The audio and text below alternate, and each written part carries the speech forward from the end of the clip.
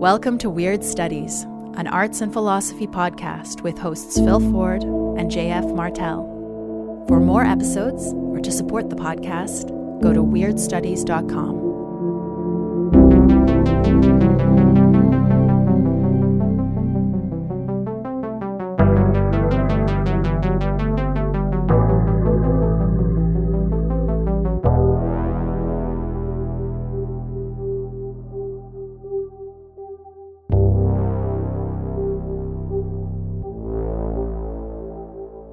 Welcome to Weird Studies. I'm JF Martel.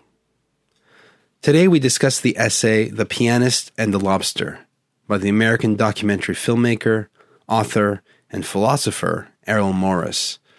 Phil and I do a decent job of summarizing the essay in the course of our conversation, so you should be able to follow without reading it. But it's a fascinating read, so we recommend you check it out on the New York Times website. One word that comes up in our chat but doesn't in the essay, is panpsychism. For those who don't know, panpsychism is the belief that consciousness is a property of all things, a fundamental constituent of reality.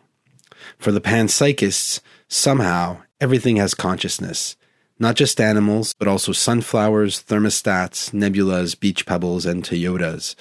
It isn't so much that these things can think and feel as we do, but that what we call thought and feeling is already present, in an alien form, perhaps, in all those things.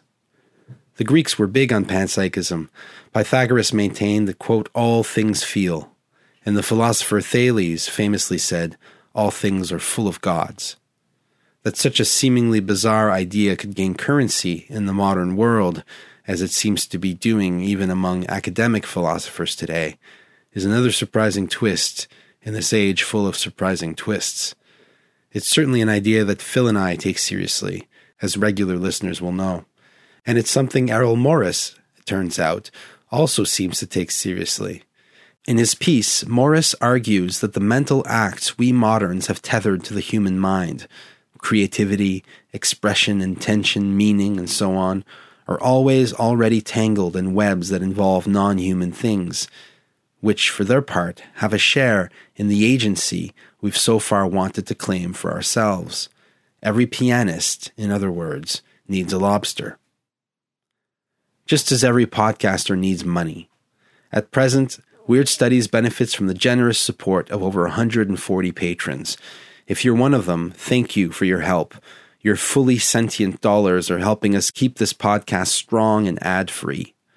If you haven't yet become a patron, check out our Patreon page and find out all the stuff you get for joining. We put out patron-exclusive material every other week. This includes short essays, excerpts from our correspondence, books and film recommendations, bonus episodes, and more. All right, now on to lobsters, pianos, and hidden gods. We hope you enjoy our conversation.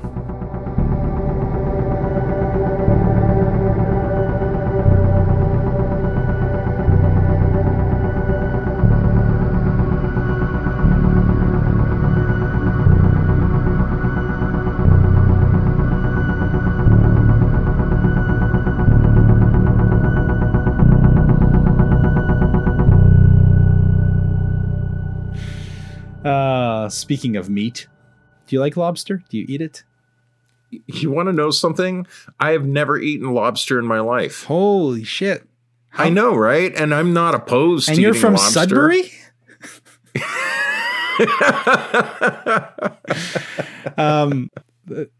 They have crawfish up there. I suppose. The lobster is fantastic. Well, so I'm told. Well, that's something we'll do. I've eaten lobster-flavored things, lobster bisque, and whatnot.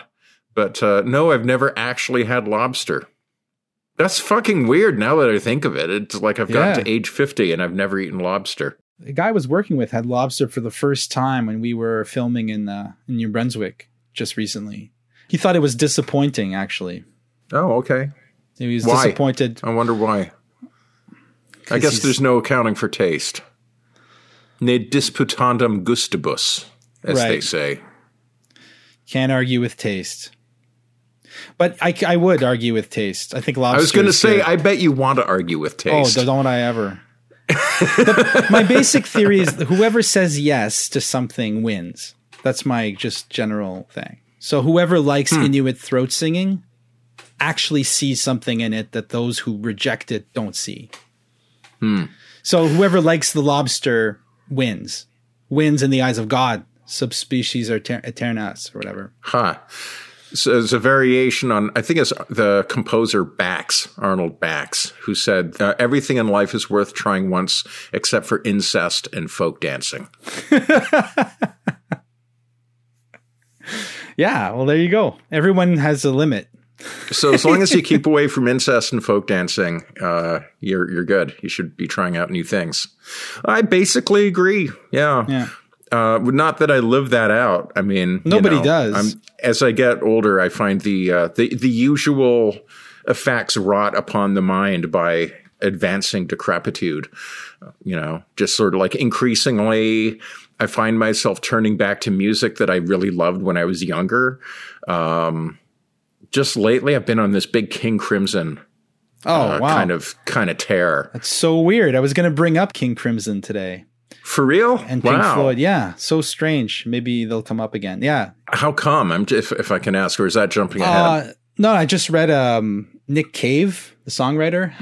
He responds. He's a big King Crimson fan, I think. He is indeed, yeah. He's a huge fan of the guitar playing, at least in King Crimson. But I was going to bring it up more because he mentions two guitarists in this post that he wrote recently.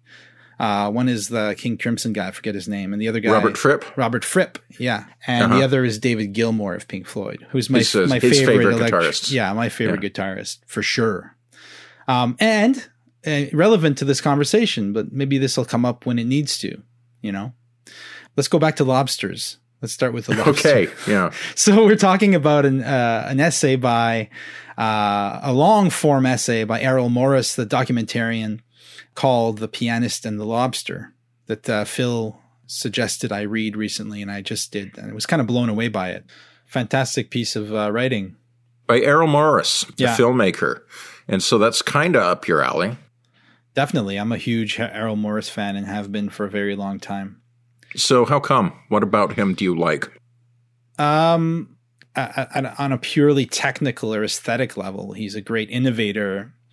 But on a philosophical level, I find I share his spirit. He has a larger project, Errol Morris does. He wrote a book recently called The Ashtray. It's about Thomas Kuhn, the author of the famous book, The Structure of Scientific Revolutions.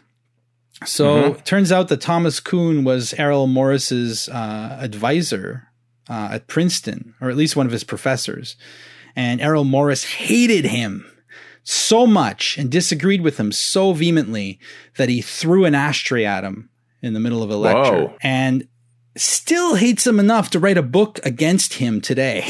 Like the whole book is like a rejection of Thomas Kuhn's hopeless, life-denying idealism. So that should make it plain why I like Errol Morris.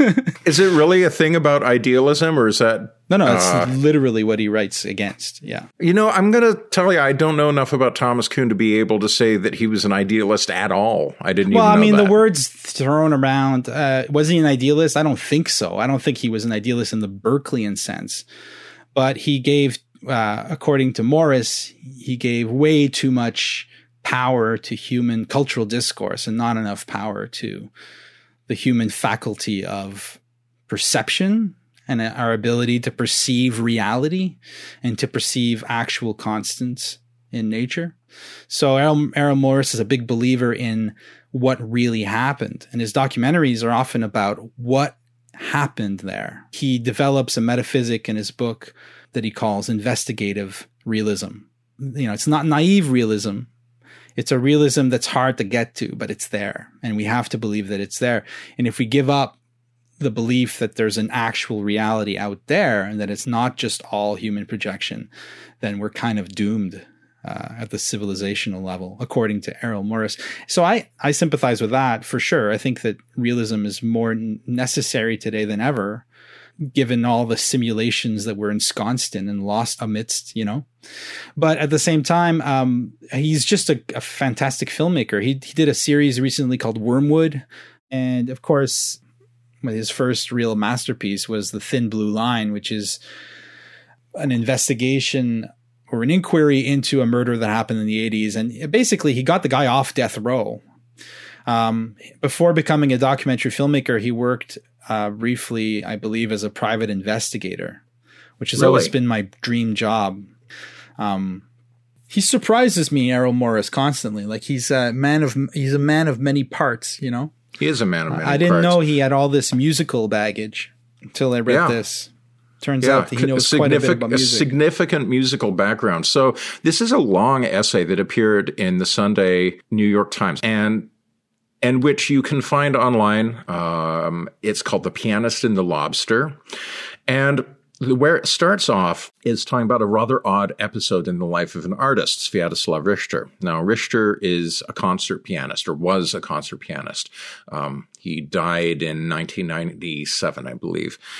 And he had, in some ways, troubled life, as anybody would who grew up during the Stalinist terror and, just generally in the Soviet era of Russian history. And he had a lot of psychological problems. I mean, he was often kind of taken out for years at a time by depression or depressive episodes.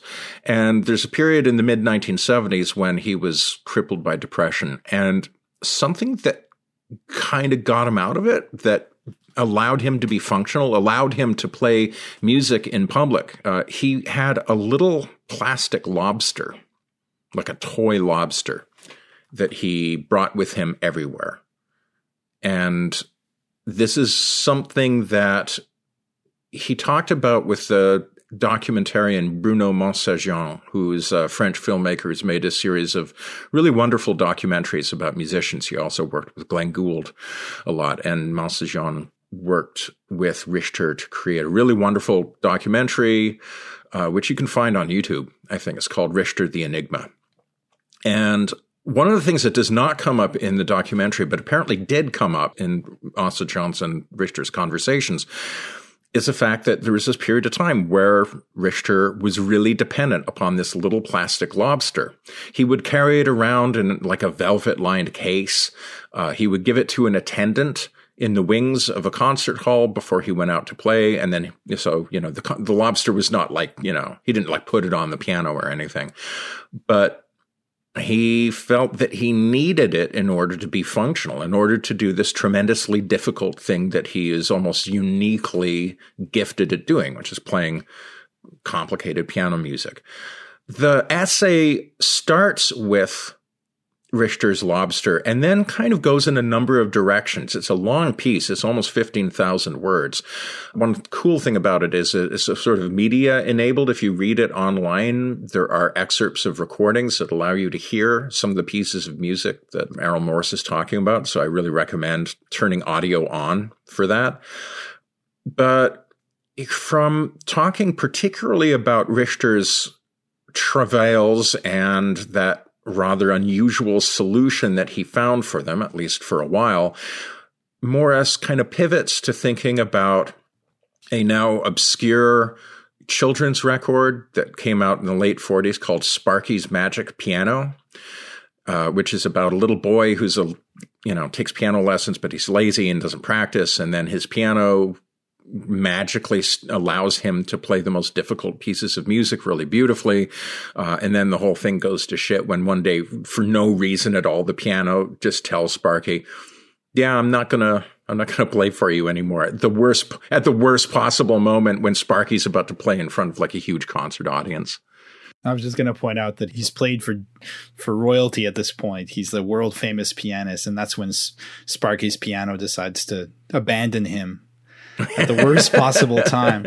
And I love, actually, Morris has a really funny line in there where he's like that the piano in Sparky's Magic Piano is sort of like God in the book of Job. Yeah. Doesn't need a reason to stop. Yeah. He's just like, I'm done. You're on your own. Fuck you, Sparky. Yeah. And by the way, I recommend you can find this on YouTube as well. You can find everything on YouTube, apparently. I would really recommend going and listening to that thing. It's only about 18 minutes long. And talk about weird studies, man. That is a weird fucking piece in a way that a lot of children's stories or just like content created for children becomes deeply, deeply weird once it's dated and lives past its original context. Yeah. The voice of the piano is crazy. It sort of sounds like auto-tune. It's like, I don't know what the tool was that they used to get the voice like that. They tried to imagine what a piano's voice would sound like. And it's like human speech that's been synthesized in some way to pitch correct it. Oh, wow. It sounds really fucking creepy. I shall now play the spinning song by Mendelssohn. Oh, no, you won't. What do you mean I won't, piano? Your time is up. I will no longer play for you. And then Sparky just gets done brown by this piano. And then he, of course, wakes up and realizes it was all a dream and decides he's going to work harder so he can play just as well as he did in his dream. But Errol Morris, as a young cellist, he actually had a pretty deep background in classical music. His mother was a very considerable pianist, studied at Juilliard and at Fontainebleau with Marguerite Long. And his aunt was also a really fine artist. And, he grew up in this very musical household. And Morris talks about playing cello sonatas with his mom when he's young, not realizing when he was young that his mom was actually playing incredibly difficult pieces of music, but just because his mom was a brilliant pianist, making them sound effortless. And so he sort of works in this idea of like, in a way, his mother was his version of Sparky's magic piano, this thing that just allowed him to be brilliant, even though he didn't kind of realize. I mean, the way he tells it is he actually had no talent. But he was allowed to live in this narcissistic fantasy where he was this great cellist. And so for him, Sparky's Magic Piano has this like dark message at its heart. Like he doesn't remember, he never remembers the moral, the happy ending that gets stitched onto the end. For him, the story ends with Sparky's humiliation and failure before the crown heads of Europe. Like with his piano refusing to play for him anymore. But that's kind of the thesis of the piece, if there is one, is that ultimately he's wondering about that hidden, he quotes the poet Nerval, who speaks of a hidden God hidden in things, a hidden God buried beneath the surface of things.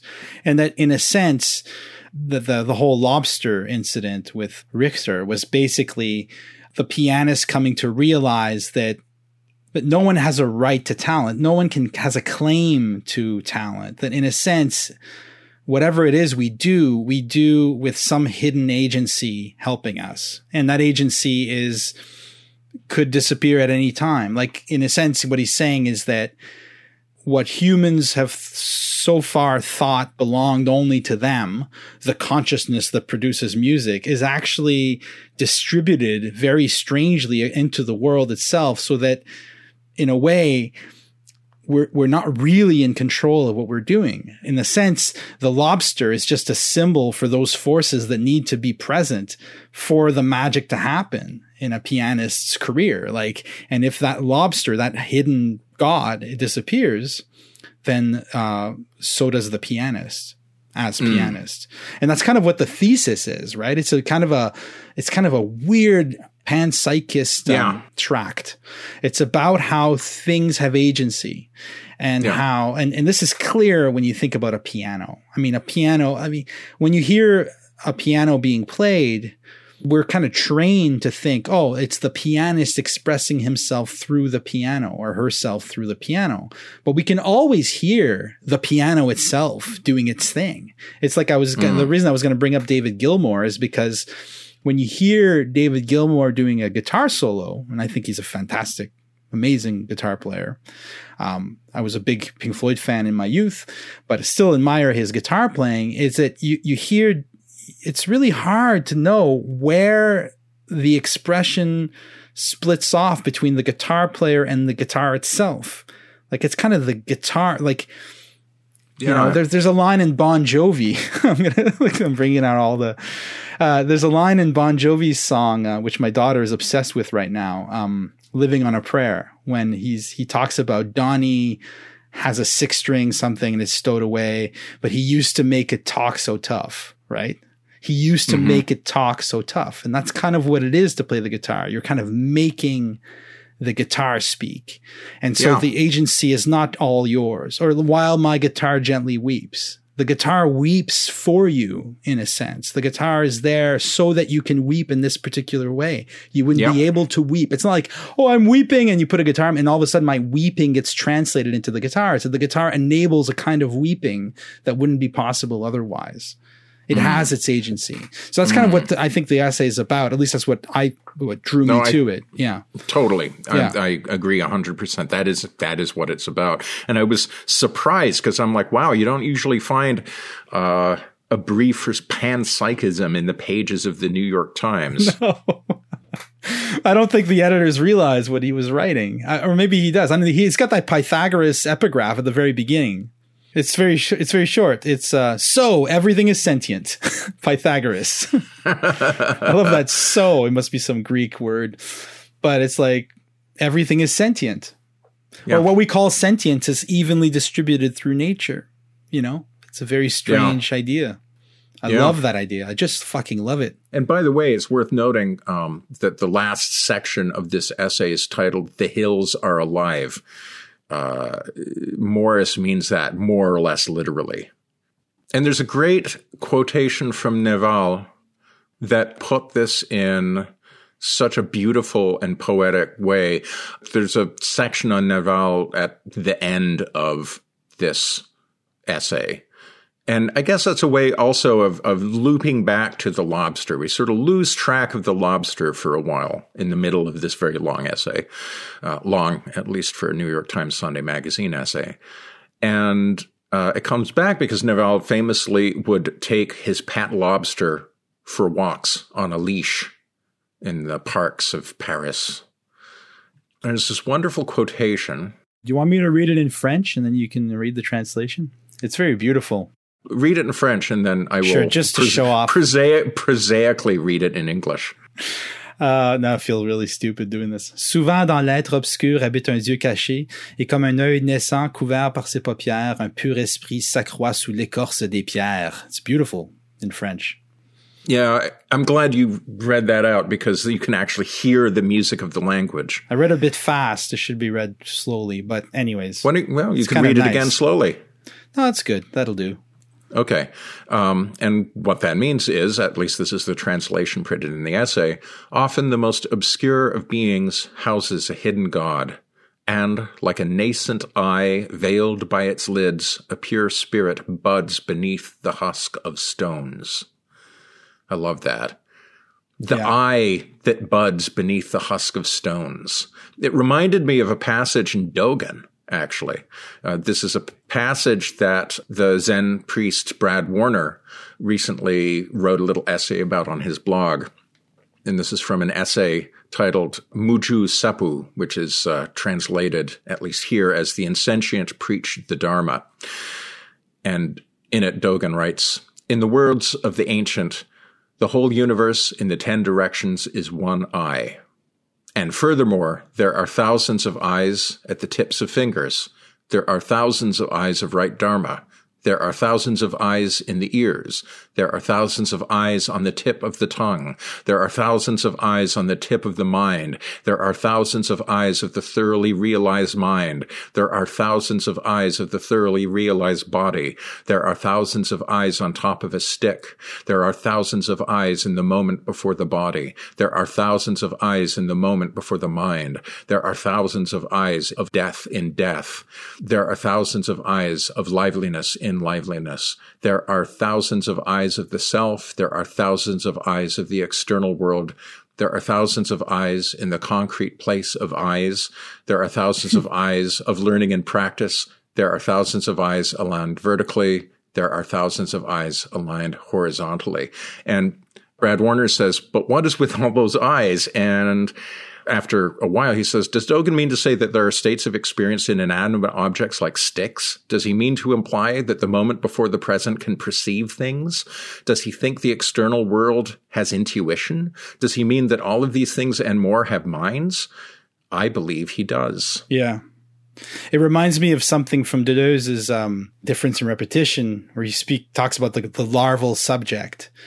And the larval subject, if I remember correctly, is this kind of weird concrescence of perception that happens at the pre-subjective level. So you don't have kind of consciousness yet. You have kind of pre-consciousness that's happening all the time in every point of the universe. So he describes the action of these larval subjects as contemplation. So that the fundamental act of the world, what precedes all emergence of consciousness, all if cause and effect, is a kind of pluralistic contemplation, or a multiplicity of contemplation, basically. And that's kind of what I hear in that Dogen piece, and what I see in this Nerval's idea of the hidden God, right? The hidden God, but the God's not monistic necessarily. He's distributed in a multiple way across nature. I mean, I apologize for taking so much time with that very repetitive quote, cool. But I wanted to read the whole thing because I think Dogen was doing that on purpose to hit us with the idea of like multiplicity, not one God, but like an infinity of gods. Sounds like an Allen Ginsberg poem.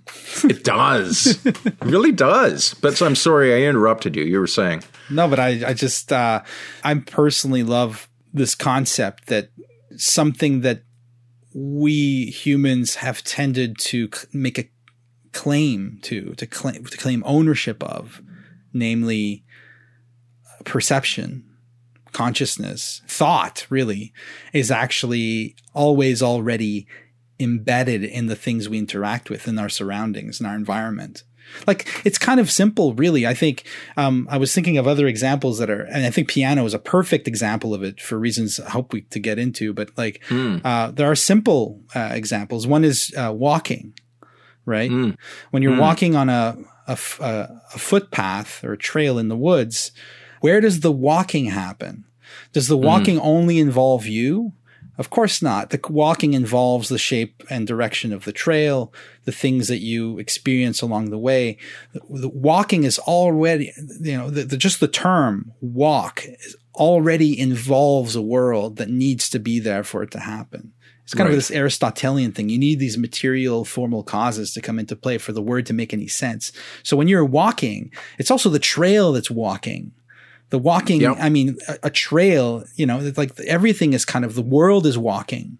Yep. And it's, which, by the way, another Dogen reference, his Mountains and Waters Sutra, the whole thing is him talking on and on with that same perseverative, repetitive way about mountains walking. Right. And how you should understand that mountains are walking. What kind of idiot are you for not understanding that mountains are walking constantly?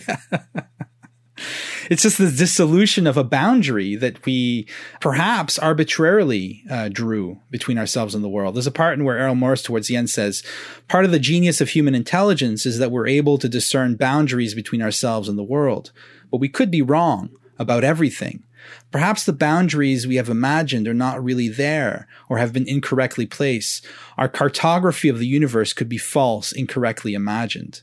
And what he's getting at, and that's when he goes into the Nerval poem, because he's saying maybe the agency that we want to own in our anthropocentric way is already, as I've mentioned, already kind of distributed across nature already. There's a great quote towards the end of the second to last section of this essay, which is the bit about Nerval, where he kind of crystallizes his point, and what you just said, I think, crystallizes his point. He writes, "One should always remember the hidden God is all around us. Nerval seems to quintessentially express these views, the views of the mystery of everything. Is it madness or an acknowledgement of our own inherent limitations in understanding the world around us? The hidden God. Ultimately, what is this hidden God? The idea that something is pulling strings. But where are these strings? The idea of a presence, ineffable, ephemeral, undefinable. That is part of the universe at large. The hidden God ultimately seems an expression of not just the unknowability of God, but perhaps the ultimate unknowability of everything. Where does music come from? How does the pianist take this endless concatenation of notes on a piece of paper, this assemblage of the white and the black, and transform it into sound, into music?"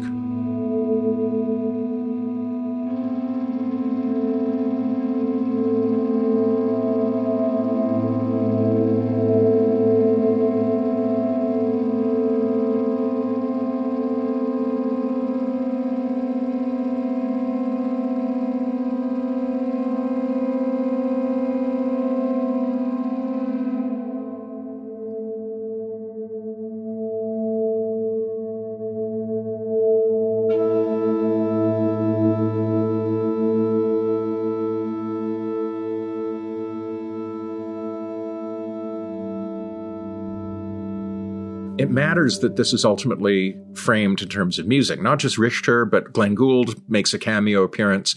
There's a lengthy passage in the middle of this article where he has a transcript of a conversation he had with the pianist Jeremy Denk. Yeah. Who I wrote about recently in a Patreon piece. So yes, y'all go and subscribe to our Patreon so you can read it. But I think it really matters that there's a lot of music in this because, there's something that I think we talked about it in one of our episodes on music. Like, there's a way in which music itself is weird. It's like inherently weird. That if you wanted to say, okay, I want to make a show about weird music, as we have, in a sense, you could choose any goddamn piece of music because music has a kind of fundamental strangeness to it. And what I believe Morris is getting at here is the sort of sense of like music is like this emergent intelligence that you can't just say it is coming from the confines of the artist's skull. It's emerging from this total, you could even think of it as a cybernetic system of the pianist, the piano, but also the hall, the audience, the stage and the draperies, you can just continue to extrapolate agents in this total system in which music is being made. And just as we can say that the mountains are walking as well as the man walking on the mountains, likewise, we can say that Sviatoslav Richter is playing music, but we can also say that the audience is playing the music, that the hall is playing the music, that the city is playing music. Yeah. Music is just so fundamentally strange because, like, where does it even fucking come from? Right. And not only that, but it signifies without communicating anything. Like, it expresses emotion without words, right? Music is a non-human semiotic. It's very mysterious when music works. It's not like there's a dictionary of music somewhere where if you want to convey this emotion, use this phrasing. It's not like that. It's way too complex to do that with. What it does instead is it's kind of this, it's like you're trying to give birth to music, but like music doesn't come from the rational mind at all. It's like to make a piano produce music is kind of like to make the world produce music, or to allow the world to produce something that is inherent to it, which is musical. And there's a reason why Pythagoras and other ancients referred to the music of the spheres, that the fundamental energy of the universe is somehow deeply, intimately related to music. So music is strange on every level. And it's kind of, in my mind at least, it's kind of the uber art form for that reason. Yeah. I agree. Because first of all, nature's doing it all the time. It's also, nature's a great painter as well and a great poet and everything. But, I don't know. There's just something about music for me. This is an idea that I am developing in a paper that I'm presenting at the American Musicological Society annual meeting in November. I'm thinking about divination.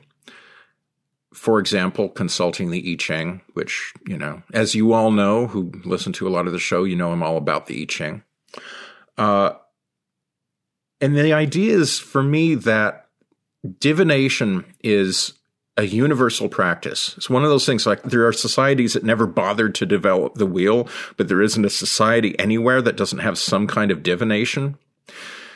And, in our weird society, weird as in, Western, educated, industrialized, rich, and democratic, that kind of weird, the modern West, it's only us who ever have to stop and ask, why is divination so important? What's the big deal with divination? And my feeling is that it's a musical thing. That, the answer to the riddle of why divination is also the answer to the question, why music? Because in divination, what you're doing is you are creating a webwork of significances that happen in time. And in life, you have arrivals and departures, you have tensions and releases, you have moments of counterpoint, and you have moments of harmony, and you have moments of dissonance, and all of these things. I'm using musical terms, right? And in music, we have a play of these abstract forces, but we have a play of it in sound, the most immaterial of media. And yet somehow we are equipped to hear sounds doing these things, attracting and repulsing and coming together and flying apart and arriving and so on. And we're able to perceive those forces through their motions in sounds. But the same basic forces attend everything we do. And in divination, it's as if we're almost die tagging these events in our lives. So, for example, it's a purely imaginary example that I come up with in my paper. But let's say I get the I Ching line. There's one of the moving lines. I forget. I think it's the hexagram 16. Always sickening, never dying. Right. Always sickens and never dies. And I said, okay, imagine you throw the I Ching and you get that and you don't know what it refers to. And you're like, that's weird. And then a couple of days later, you get a call and it's your old buddy from college who's had another relapse and he's back in a drug treatment center again. And you're like, oh shit, that's what that meant. Right. And you have this moment of resonance between the moment of divination and the thing as it happens in your life. And you do that often enough, you start to develop this sense of life as a tissue of changes. I mean, they don't call it the book of changes for nothing, right? A kind of flow, a turbulent flow of change in which the various items that you are picking out of that flow through your acts of divination have these resonances, both with your divination, but also with one another. And they have that sense of meaningfulness that we get in listening to music. Yeah. And when we hear the same comings together and comings apart in music. Yeah, and I so agree.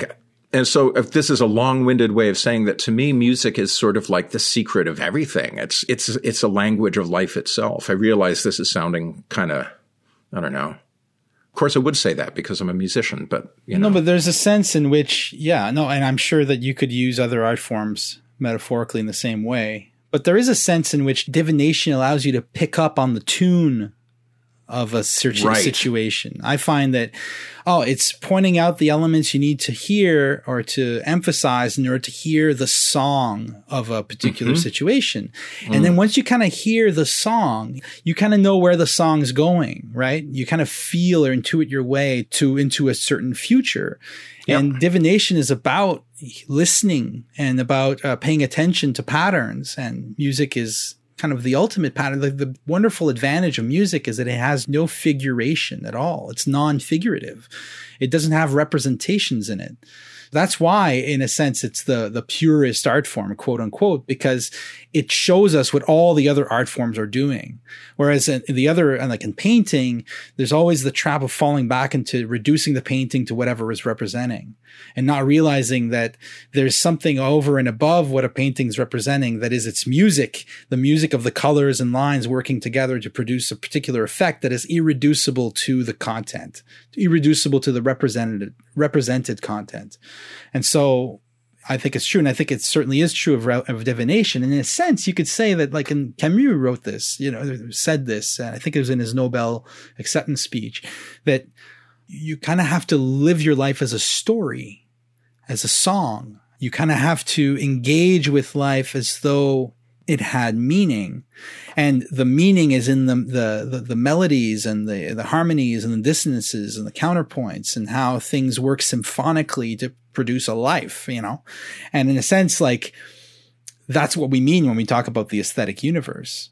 And in a universe like that, well, then where does intelligence reside? It obviously resides everywhere. It resides in the weird hidden God, at least, who's generating this symphony, this song that somehow makes sense. And it makes sense before it doesn't have to prove that it makes sense. And this is the problem with certain forms of existentialism or nihilism. They expect life to provide a justification for itself, or They expect existence to justify itself. That's Job's challenge to God. Justify yourself. God's response is, my existence that is not, I can't justify the universe.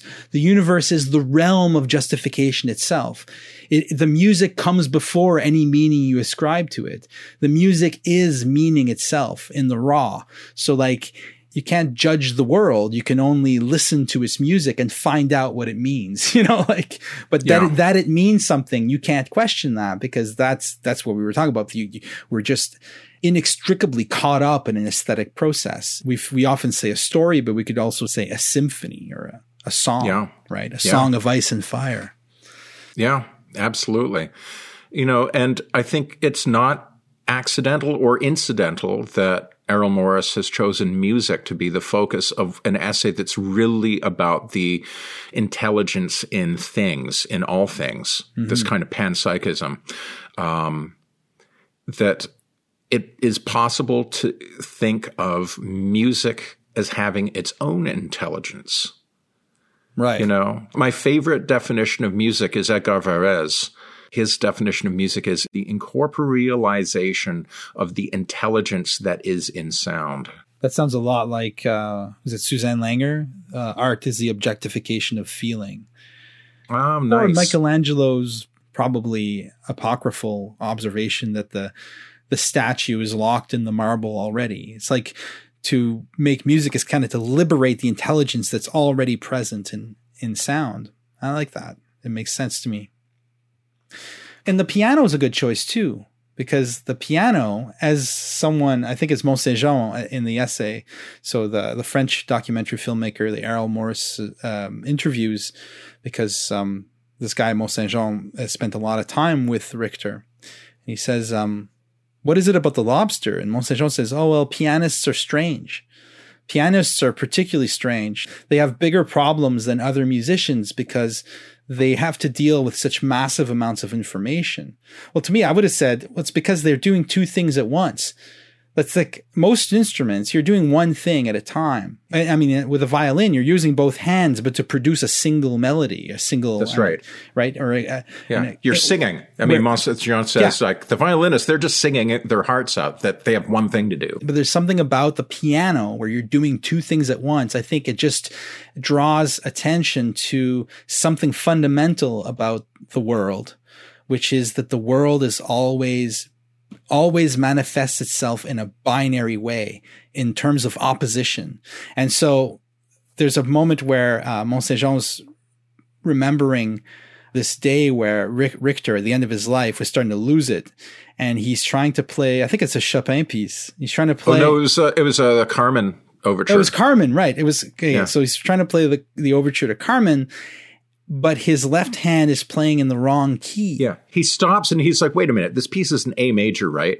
And he realizes his left hand, but just his left hand is playing it in B major. Yeah, which if you know anything about music is almost impossible to imagine someone doing that, because you're hitting different keys. Your hand is moving differently. The geography is under your hand is completely different. Exactly. So Errol Morris is like, how's that possible? And that's the first kind of foreshadow of what he's getting at in this piece, which is that the music that a pianist produces isn't produced by the pianist necessarily. It's coming from somewhere else.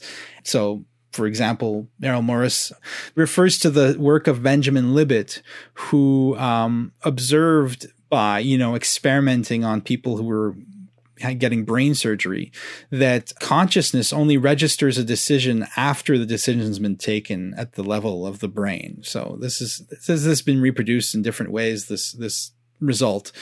And it is kind of disconcerting to people who would hold on to traditional notions of free will, because it means that by the time your consciousness claims to make a decision, the decision's already happened in your brain. Now, how we explain that is one thing, but what Errol Morris is doing is he's using that to show that, in a sense, that the moment where you produce an effect in the world, for example, music, it's not just you that's acting. There's always this other thing, this hidden God that needs to be there for it to happen. And that agency, actually, that the freedom of the will might reside not so much in in the conscious eye, but in something deeper, something that we're actually not conscious of, which is a very strange thought. Yeah. He quotes the popular science writer, I'm going to mangle his name, Tor Neutranders. Dunno. It says, consciousness presents its possessor with a picture of the world and a picture of himself as an active player in this world. But both pictures are heavily edited. Consciousness portrays itself as the initiator, but it is not, and as events have already started by the time consciousness occurs. Consciousness is a fraud, which requires considerable cooking of the temporal books. But that, of course, is precisely the point with consciousness. Enormous quantities of information are discarded. What is presented is precisely that which is relevant. Relevant to whom, though? Yeah, it's such a mindfuck, this free will stuff. Relevant to whom?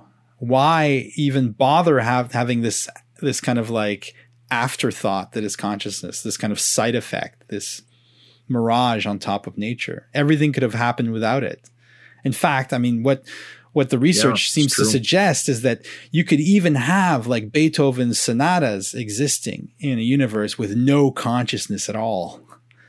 Because consciousness is just the kind of like feedback mechanism after the fact that seems to register events. Whereas in fact, everything it registers is already decided, has already happened. It's very fucked up. I'm guessing, though, that our integral buddies might pause and say, yeah, well, depends on what you mean by consciousness. Because I get the feeling that when integralists are talking about consciousness, they mean something that goes considerably beyond the I. And what Neurotranders, whatever, what that fellow is talking about really is the I, the ego, the sense of an actor doing things. No, that's true. The sense that we have, whether we know it or not, that there's like this little guy, a homunculus, that's peering out through our eyes and has little speakers installed inside the control room in our head and is like, pulling on levers and making your body do things. But actually it ain't like that. And that's one of the things that people who get heavily into meditation always talk about is like there's this old story of this old Zen story of Bodhidharma, the patriarch who supposedly brought Zen brought Buddhism to China. Had a student come up to him and say, "My mind is unsettled.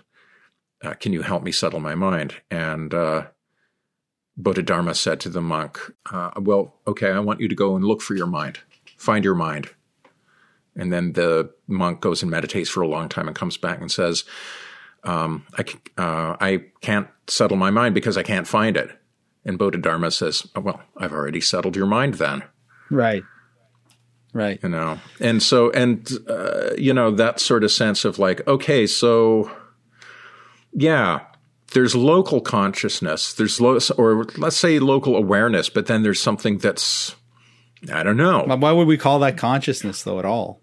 Why would we? Yeah, exactly. We could call it anything we want. We could call it Q. We could call it matter. We could call it, it's not an I. So it's not consciousness as we understand it or as we can conceive it. It's something else. So yeah, totally. There's a cool part where that science writer says we have to distinguish between the person and the I. The person makes the decision, but the I doesn't. And the I thinks it does, but it doesn't. And that's interesting. And I think that's what you're getting at, really. I think there's this trope in some horror fiction, right? Like, for example, in The Wicker Man, at the end, Neil Howie, the detective who goes to this island off the coast of Scotland to investigate a murder, only to find out that the island is now populated by pagans who plan to, spoiler alert, who in the end decide to sacrifice him to their god in order to ensure a good harvest. There's a moment where he sees the Wicker Man in which he will be encased at the end and will burn. And burned alive. Burned alive. When he sees it, he says, "Oh God, oh Christ." I'll never forget that scene where he's freaking out and he's seeing it. But the way I interpret that scene is what he's realizing in that moment. And the whole film builds up to this, I think. I think this is a valid interpretation, is that what he's realizing is that he chose this. His I always fought it and denied it. But on a deeper level, he freely chose this fate. And that's something I think we all experience. Oh, wow, that's why that's happening. Yeah, of course I chose this experience, even though my ego was always fighting it. So there is a kind of deeper agency there that's not an I. maybe the real consciousness shouldn't be referred to using in the first person, but in the second, thou, I find that whenever I'm writing on my own, like journaling, I have a constant temptation to say you, to speak to myself as a you. And maybe you could say, well, that's just a contrivance or a device for talking to yourself. Or you could say that the proper way to address yourself is with the word you. And that what you think is you is actually always another. Or I think Rimbaud said this, I am another, je suis un autre. Yep. Yeah. It makes perfect sense to write letters to yourself when you're writing. At least to me, it makes sense simply because I never know what I think until I'm writing. Like I just posted something a couple of hours ago to our Patreon, a thing on the trope of wonder as it appears in the writings of scientific popularizers like Richard Dawkins, and the particular notion of meaningfulness that attaches to that. But I set about writing something completely different. I'm reading Frans de Waal's new book. Frans de Waal is a primatologist, and it's a book called Mama's Last Hug, which is about animal emotions and particularly his findings from years of studying chimpanzees. I set out to write about that and ended up just going down a different track entirely and just investigating something. And in the course of writing it, discovered something. I didn't invent it. I didn't make it up. I discovered something, a distinction that I didn't know before. And it is very much as if I am having a conversation with somebody who is telling me something. Somebody is telling me these things. Well, who is it? Well, it's me, I guess. But what the fuck does that even mean? There's a great story about John Nash, the Nobel Prize-winning mathematician who is featured in A Beautiful Mind. Actually, it's not about Nash, but about a colleague of his named Donald Newman. And I'm going to read from the article. As Newman recounts the story, quote, I was thinking about a problem, trying to get somewhere with it, and I couldn't, and I couldn't, and I couldn't. And I went to sleep one night and I dreamt. I did not dream directly of the solution to that problem. Rather, I dreamt that I met Nash, and I asked him the problem, and he told me the answer. When I did finally write the paper, I gave him credit. It was not my solution. I could not have done it by myself. Right. Well, there it is. There it is. Yeah. I have the same experience writing too. It's that you write and then you discover something. But when you discover it, you kind of realize what you've been doing all along too. Yeah. You kind of find out what you were setting out to do. And you were thinking you were doing one thing, but in fact you were doing another. And the process of revision for me has always been a process of discovering slowly what it was I intended to do from the beginning without knowing I intended it. So, I mean, we're all kind of multiple in that sense. Oh, and it's not just multiple psychologically, like there are different fragmented alters in our heads. It's more like the material, because I'm sure you've experienced this too. You're writing and it's the choice of word itself that evokes something. It's like the flow of the sentences takes you somewhere. And sometimes it's just the sound of the words will take you to some the music. Music takes you somewhere. Exactly. So it's always an interaction with the material, in this case, text, right? Language. It's doing its thing too. It's like, is it me that's thinking, or is it the language or the music or the poetry of what I'm writing that's thinking? Where does the thinking reside? In some kind of interplay between these different forces, you know? There's a moment where Errol Morris is trying to get Jeremy Denk to talk about how sometimes music needs to become almost machinic. And Denk is talking about the way, like when you learn really complicated pieces, Errol Morris is asking what's going on in your head while you're playing these pieces. And he's like, well, I'm thinking, but obviously, it's not like a pianist is thinking every note as he goes, and then it's and like all those notes are going through their heads. Like the score is there's some of it is just coming out of the body at that point. Some of it is coming from the piano. Some of it is coming. There's a kind of machine, what Deleuze would call a machinic assemblage happening that's producing the music, and it's not just all reducible to the thoughts of the artist. such that we could describe a musical genius as someone who thinks so fast that he thinks fast enough to play all those notes. It's not like that. No, it's that these are people who are able somehow to channel this piece which exists elsewhere and comes through in truth, you're hardly thinking at all. This to me is one of the most interesting things. Actually, I wrote about this too in another Patreon post. So I'm giving you all kinds of reasons, people at home, to sign up for our Patreon.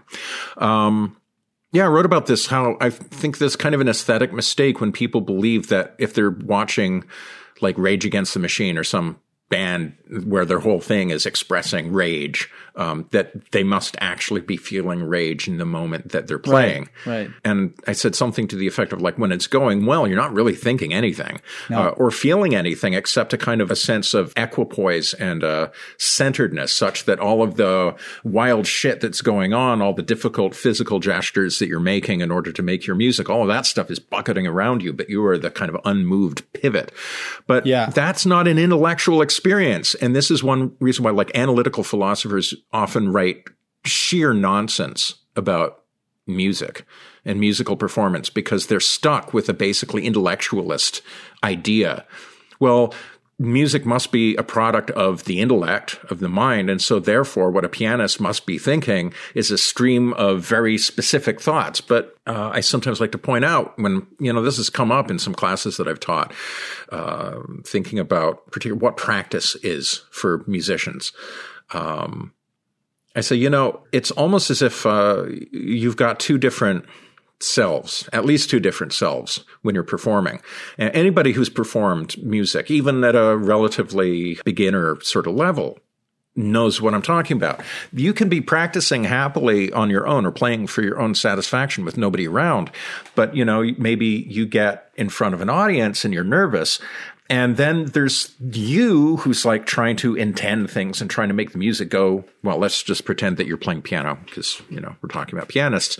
You're trying to play some piece of music on the piano and sitting on your shoulder is like this little demon that's whispering in your ear, don't fuck up. And so like you're going to get to the hard bit and then the demon starts whispering, here comes the hard bit. And you start kind of tensing up for it. And then you fuck it up and the little demon says, you fucked it up and so on. And anybody will tell you that that's a terrible experience. That is pretty much guaranteed to give you a rough performance. We're talking about divided consciousness, but it ain't always pretty having a divided consciousness. In this case, you have that little demon that's sort of like this perspective, you watching yourself, and that's oppressive. Being in the zone, being in the flow state or what have you, that's a thing where you're actually kind of able to lull that perspective to sleep. And you have yet another Dogen reference, what he calls undivided activity. It's not even quite right to say that you are playing the music because that implies a division. There's you and there's the music. It's actually kind of truer to say that you are the music. There's no real distinction between you and your playing. Or at least that consciousness kind of disappears in that case. It's like the I consciousness is gone. Yeah. Sartre wrote an amazing book on consciousness that we should discuss sometime, The Transcendence of the Ego, where he makes a good case for consciousness simply not existing in most cases, in most situations. When you're running for the bus, there's no you. There's the bus, there's the running, there's the need, whatever it is that's making you run, but there's no I sitting behind all these disparate things coming together. The homunculus pulling the levers and making your legs move. There's just an event. And that little devil, to me, is just consciousness itself coming in to, I think it was to fuck everything up for you. Bergson has a very interesting theory of consciousness. We've talked about this before, where he saw consciousness as a subtractive process, not an additive process. Like consciousness adds something to the world, but consciousness is basically a valve that selects a few things, but that all the action has already happened by the time it comes in. It's just a way it's almost like consciousness is just the signature of a universal process. It's just where it's inscribed. Like it's what's finally recorded by the recording angel. Of yourself or whatever. Whereas in fact, everything is happening outside of that. Everything's all kind of, it's hard to explain exactly what it's the second, I'm going to put it in James's terms. It's the second accounting. Right. The second accounting. Right. Because you remember, like, this is a callback to our two-parter on William James, Does Consciousness Exist? Yeah. And James says basically, no, if you mean consciousness is some special particular faculty. But yes, if you mean by consciousness, you mean a certain function. But ultimately, he wants to debunk a lot of the way, basically that kind of intellectualist idea of what consciousness is. He wants to kind of debunk that. And his solution to the subject-object problem, the idea that a fact can appear to exist in two places at once, out there in the world and in here in my head, from which idealism arrives at one solution that he believes is fundamentally mistaken. He says, no, there's actually only really one thing, but there's two countings of it. Right. The fact in here and the fact out there, those are really two countings of one thing, which is a very abstract, hard thing to understand. But I love that like idea of the angel of history, the angel that records. That's the second counting. Yeah. That thing in itself, which is ineffable, right? This is the stuff of mystics. Like for it to enter the slipstream of like what we can know and be aware of and talk about, it has to be counted a second time. And yet, it has to be recorded. I don't think that even Libet would have an argument against this. This does not discount or completely discredit consciousness as an agent, I think. Even if Libet is right, the fact of the matter is that let's say that you decide to, I don't know, bake an apple pie. So Libet will say, oh, the decision was made before you were conscious of it. But then while you're making the apple pie, it occurs to you that you'll give this apple pie to your sick grandmother. Well, you know, at some point, consciousness needs to be involved in the interplay between the brain and the actions that happen. And it still inserts itself as an agent, even though the next decision is already made at the brain level before the consciousness is not irrelevant, obviously. I'm trying to think this through.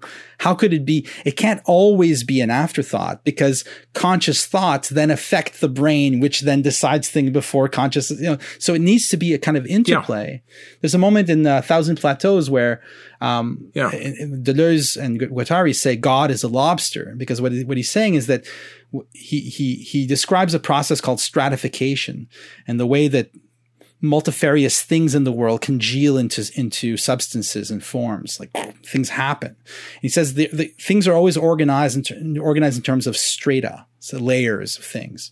I'm trying to make this simple. And then he says between the layers, you have planes of consistency, which is where subjects emerge, like consciousness emerges. He describes consciousness in this particular case as a body without organs, which means that it is not involved in the causal flux of things that science measures. It's kind of a weird side effect or mirage floating on top. Nevertheless, it isn't reducible to the stratum. It always has a chance to send forces in a new direction, to create new effects, to influence things in a new way. And that's kind of the weird paradox of consciousness and matter, or mind and matter or whatever, is that, yeah, mind seems to ride on matter, but obviously mind can also affect matter. And so maybe it's our theory of time that's wrong, you know? It could be also that a decision is made and then the brain is affected in the past to make something happen, but it's just. So how do you arrive at the conclusion because from that the that stratum, God is a lobster? The body without organs for Deleuze always exists between two strata. It always has two layers, one above and one below. Okay, so in Deleuzian language, it's the molar and the molecular, each of which is the substratum of the other, so that no matter what we do in life, and you see this in philosophy, no matter how monistic a philosopher does, he'll always generate more dualisms. Always. Necessarily. It's like the I Ching. You always have yin and yang. Everything splits into two. And that process, stratification, which Deleuze calls the judgment of God, is that process by which things always split into two. And there's no way to stop that. It's constant. It's always, always, always happening at every level. So that's why God's a lobster, or more helpfully in this case, we could say God is a pianist. He's playing with two hands constantly, right? Yeah. I get it. Yeah. Sick lobster. We could also talk about Jordan Peterson. Bro. He likes lobsters. Oh shit! Yeah, there's I didn't really follow that whole thing, but I understand he did say something about lobsters. I have one more thing to say about lobsters. Then I'll let you. I'm the sorry. other thing about lobsters is they have no brain. They have a ganglion in their heads connected to other ganglia. They have no brain as we understand brains, as we would recognize. And yet they are complex, socialized, emotive creatures. To me, that speaks to Errol Morris's idea of the hidden God. The hidden God doesn't need to be a subject as we imagine ourselves to be. The hidden God doesn't need to be like an I am that I am kind of God. Intelligence doesn't require a brain. Intelligence only requires a specific instantiation of, the intelligence only requires, I don't know what it requires. I don't know what to say next, but it doesn't require a brain. That's interesting. And a useful corrective to a sort of pop science way that actually most educated Westerners, educated moderns have of understanding themselves. They will always refer to themselves metonymically as in terms of their brain. Where the brain is given a kind of pride of place as a causal force. It's like, the brain becomes the little homunculus pulling levers. I think in terms of a human body, a human being, the brain is very important. Like if I remove your brain, of course, I'm not going to do. But the legs will not go up and down. Is the brain the seat of intelligence as such? Not if what we're saying makes any sense, and not what if Errol Morris is writing. Intelligence is distributed. The brain exists within intelligence, not the other way around.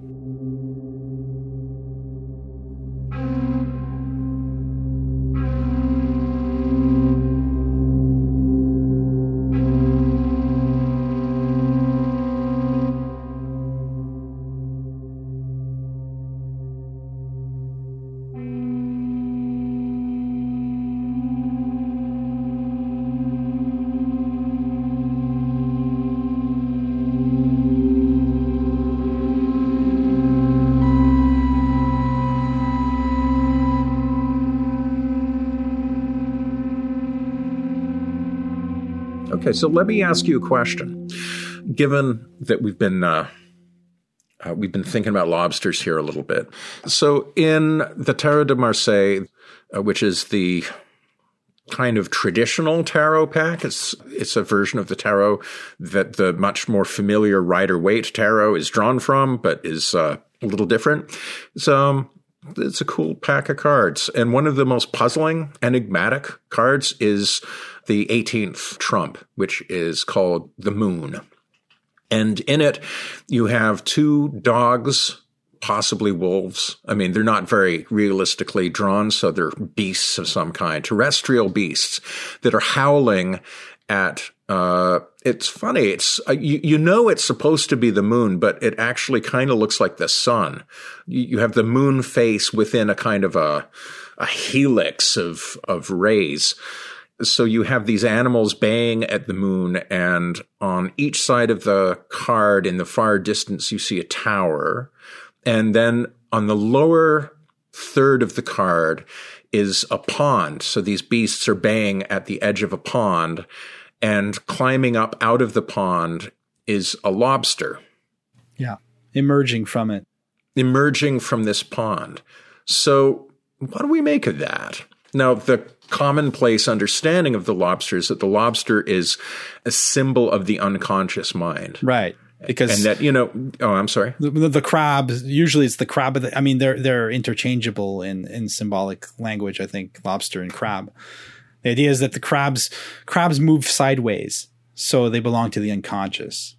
They're kind of like dream figures. They move in a different way.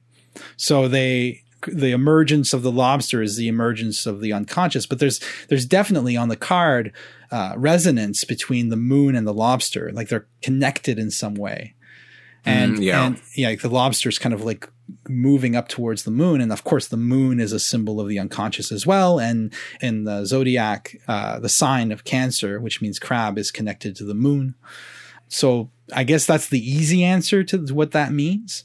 But what I like about this card is its dualistic characteristics. There are two dogs, two towers. Two of everything. Two of everything. And also the drops that are coming, the rays of the moon, which are represented as drops, are moving up towards the moon instead of coming down to Earth. But there seem to be these drops that are moving up from the world towards the moon, which is strange. I don't know. What do you make of it? Well, the upward moving drops suggest sympathy. Like, Correct. Yeah. If you think about like an older kind of magical system, like Marsilio Ficino's magical system that he presents in the 3 books on life, particularly the third of the 3 books, sometimes he goes with an idea that is maybe easiest for a materialist mind to picture, which is the idea that influences of the stars are like rays, sort of like imagine the arrow from the star down onto the earth. It's like it's beaming its influence onto the earth, right? Which, of course, is easily disproved in material science. But then at other times, he is thinking much more in terms of sympathy, which is something a little bit different. Instead of there being a kind of straight line of causality, there is instead something much more like a resonance, where you have 2 bodies that are sympathetic with one another, that move together. The example that Ficino gives is of a lute that hums when another lute is struck. Tuning fork, basically, yeah. Yeah.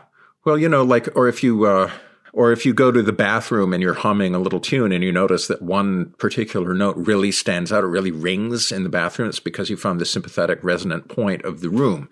That room naturally wants to vibrate at whatever that note was, say B flat or something. And so there's this kind of special sound that you get that is actually, you're not making that, but you're participating in that. The room's not exactly making that, but it's participating in that. You and the room together are making this resonance, right? And so from that point of view, think about those drops that seem to be moving upwards rather than downwards. That to me speaks of that second notion of sympathy. Right. No, I think that makes sense. Doesn't say anything about the lobster, but then again, maybe it does. Maybe it suggests that's a relationship between the lobster and the moon. The 2 are sympathetic with one another in some way. Right. No, absolutely. But what is the lobster? What is the unconscious? The unconscious is the hidden God, isn't it? It's just one more name we come up and we use it to fool ourselves into thinking we know what we're talking about. But what we mean when we talk about the unconscious, or this when Freud and Jung talked about the unconscious, is they were talking about the hidden agent, the hidden God, the thing that can produce really complex cultural artifacts without anybody becoming involved consciously, right? Yeah. Jung writes about Faust II, right? Goethe's sequel to Faust, which Faust wrote in a kind of fever, in a sudden burst of inspiration. It just came out, and it feels very different from the first Faust. It's very dreamlike and oniric, and yet Jung couldn't find, when he started mining it for ideas and correspondences and for just substance, he never hit the bottom. It's filled with wisdom, Jung's Red Book is another example, which is a fantastic work that was published just recently it was locked in a vault literally for decades. And the Red Book is a kind of stream of consciousness, a series of exercises that Jung undertook when he was on the verge of a mental breakdown. He would sit down and he would let his imagination drop into this other world, and then he would record what he saw there and he interacted with spirits and all kinds of things, and produced this work that it's wrong to attribute it to Jung. It's like a work of the unconscious. And in a sense, maybe all the great art comes from that place, from that hidden agent. And the lobster as a creature that lives in the depths and that emerges and that has a kind of binary double pincer thing, which represents the kind of structure of things at the metaphysical level, is the perfect symbol for that process by which nature produces culture, right? I've always thought that the dream is the perfect. The dream often gets ignored in talk of consciousness. People like Terence McKenna goes, all this trouble trying to prove that our Stone Age ancestors found magic mushrooms somewhere, where all they needed to do in order to perceive the world of the imaginal was to dream, which they did. And we know that animals dream. So we all have a kind of like a foot already in this other world where consciousness doesn't exist in the sense that we mean it when we talk about ego, at least. Yes. But that world, a dream is both an artifact of culture and a natural process at the same time. A dream occurs naturally, and there's no artifice involved, no cultures involved in the production of a dream, and yet a dream can utilize all the works of culture to get its thing across. It's whatever its message, quote unquote, it might be. Like you could dream of a, like there are examples of scientists. You could dream of a pianist who keeps a lobster in a briefcase every time he needs to play a concert. Exactly. Richter was not an intellectual guy. He was really not interested in anything except music. I mean, certainly the article that we're talking about plays it off like he was just a very playful guy.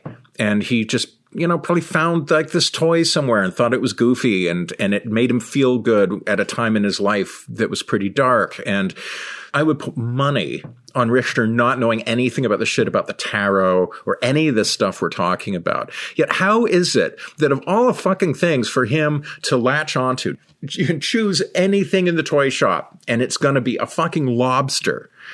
That feels like something someone is dreaming. That's like an occult significance. What's the hidden God? We don't know, and I feel pretty confident saying we never will. But I feel like it's dreaming us.